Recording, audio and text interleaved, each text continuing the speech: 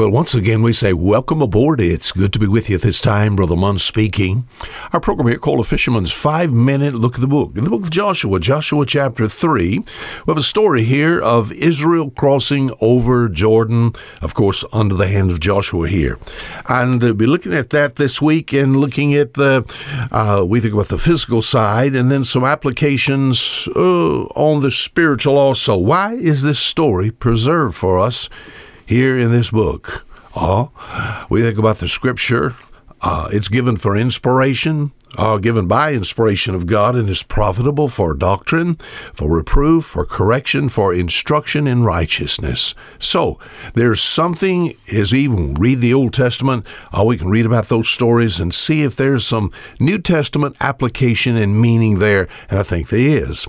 So we think about crossing this river here, the River Jordan, crossing the river. I want to see if I can get you to cross the river with me this week. Crossing the river, down to verse 17. I wish I had time to read chapter 3 for you, but if I read chapter 3, verse 1 through 17, then our program would be over. So verse 17, and the priests that bear the ark of the covenant of the Lord stood firm on dry ground in the midst of Jordan.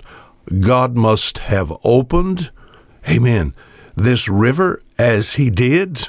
We think about the Red Sea. Joshua facing the same problem Moses did. What happens? God opens the Jordan River, dry ground in the midst of Jordan, and all Israel passed over on dry ground until all the people were passed clean over Jordan. You said, you believe that, preacher? Yes, I do.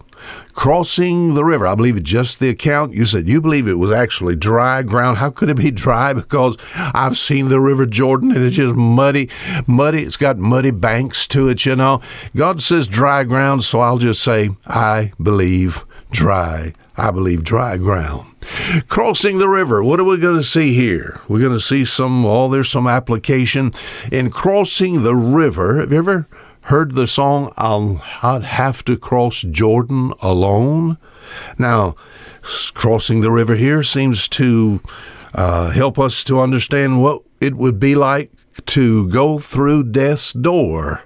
Down into the river, valley of the shadow of death, up the other side in the very presence of God. Crossing this river also would be a beautiful picture of salvation. So what I want to do this week, I want to see if you can cross the river with me. I've done it literally many times. My parents had acreage, and part of it took and had beachfront on the Bon Secours River. So I grew up on the river, especially we had a dock, we had boats, plural, but there was a smaller boat, a rowboat, and I had oars, and I was taught to be able to use the rowboat, and I was many times not asked, but told to go across the river. My mother would tell me from time to time, you go over to Mr. Patterson's store. Yes, it was cross the river.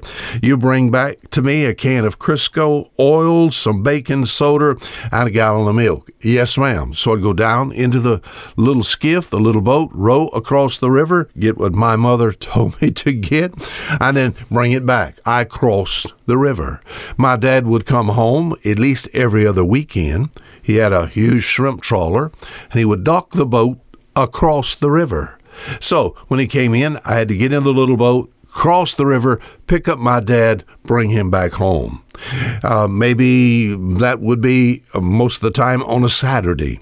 He would say something like this. He said, Wayne, what I have done, I have forgot. I think I left the lights on in the engine room.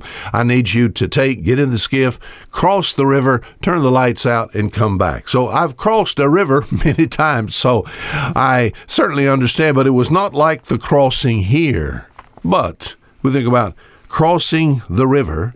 The nation of Israel under Moses took and left Egypt, move in toward the promised land that God had promised. Because of disobedience, they went round and around in that Sinai Peninsula area.